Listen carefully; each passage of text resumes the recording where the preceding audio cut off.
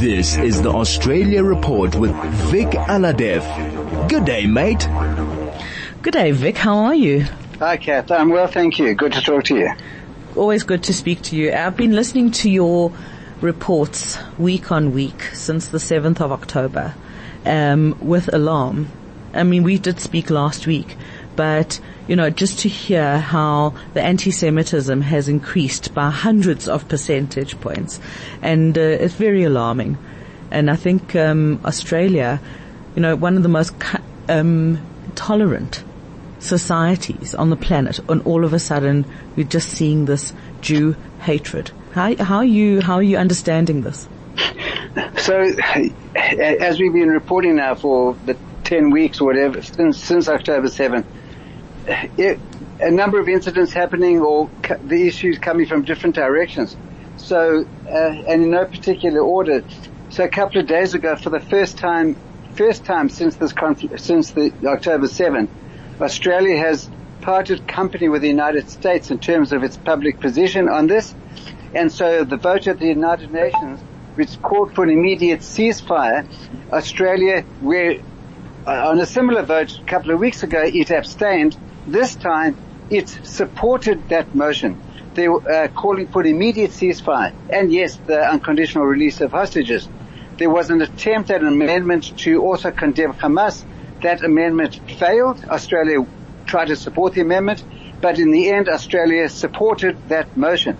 On the very same day, the Prime Ministers of Australia, Canada, and New Zealand issued a statement of their own, the three countries, where they again called for ceasefire, but this time they did condemn Hamas.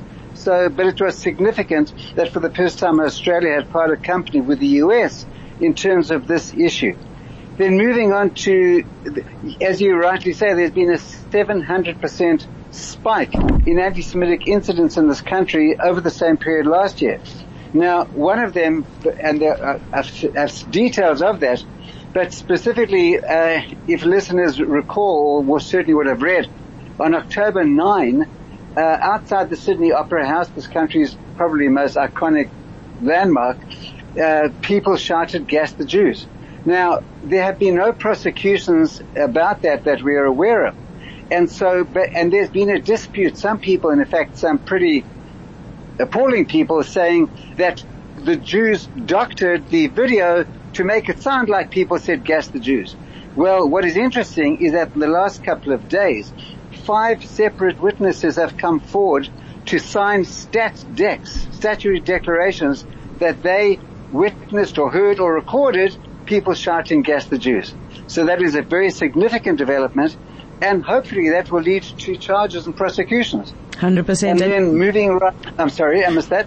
So what I was going to say is that when I see anti-Semitism online, when I see, what's happening with protesters, I'm thinking, you know what, don't worry about it. We're taking names. We are taking names. This is we're not living in the 1930s and, 1940s Germany and Europe. Yeah. Well, exactly right. And then in terms of the 700% spike in incidents, we're talking about bomb threats to blow up synagogue. We're talking about death threats to individuals.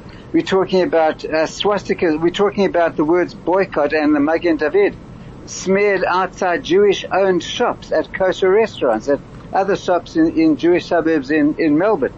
And many of the incidents, including slogans advocating the genocide of Jews, and a number of these have been made at pro-Palestinian protests around the country. And then most recently, a group, and I'll use the word group loosely, has come together calling themselves Teachers for Palestine.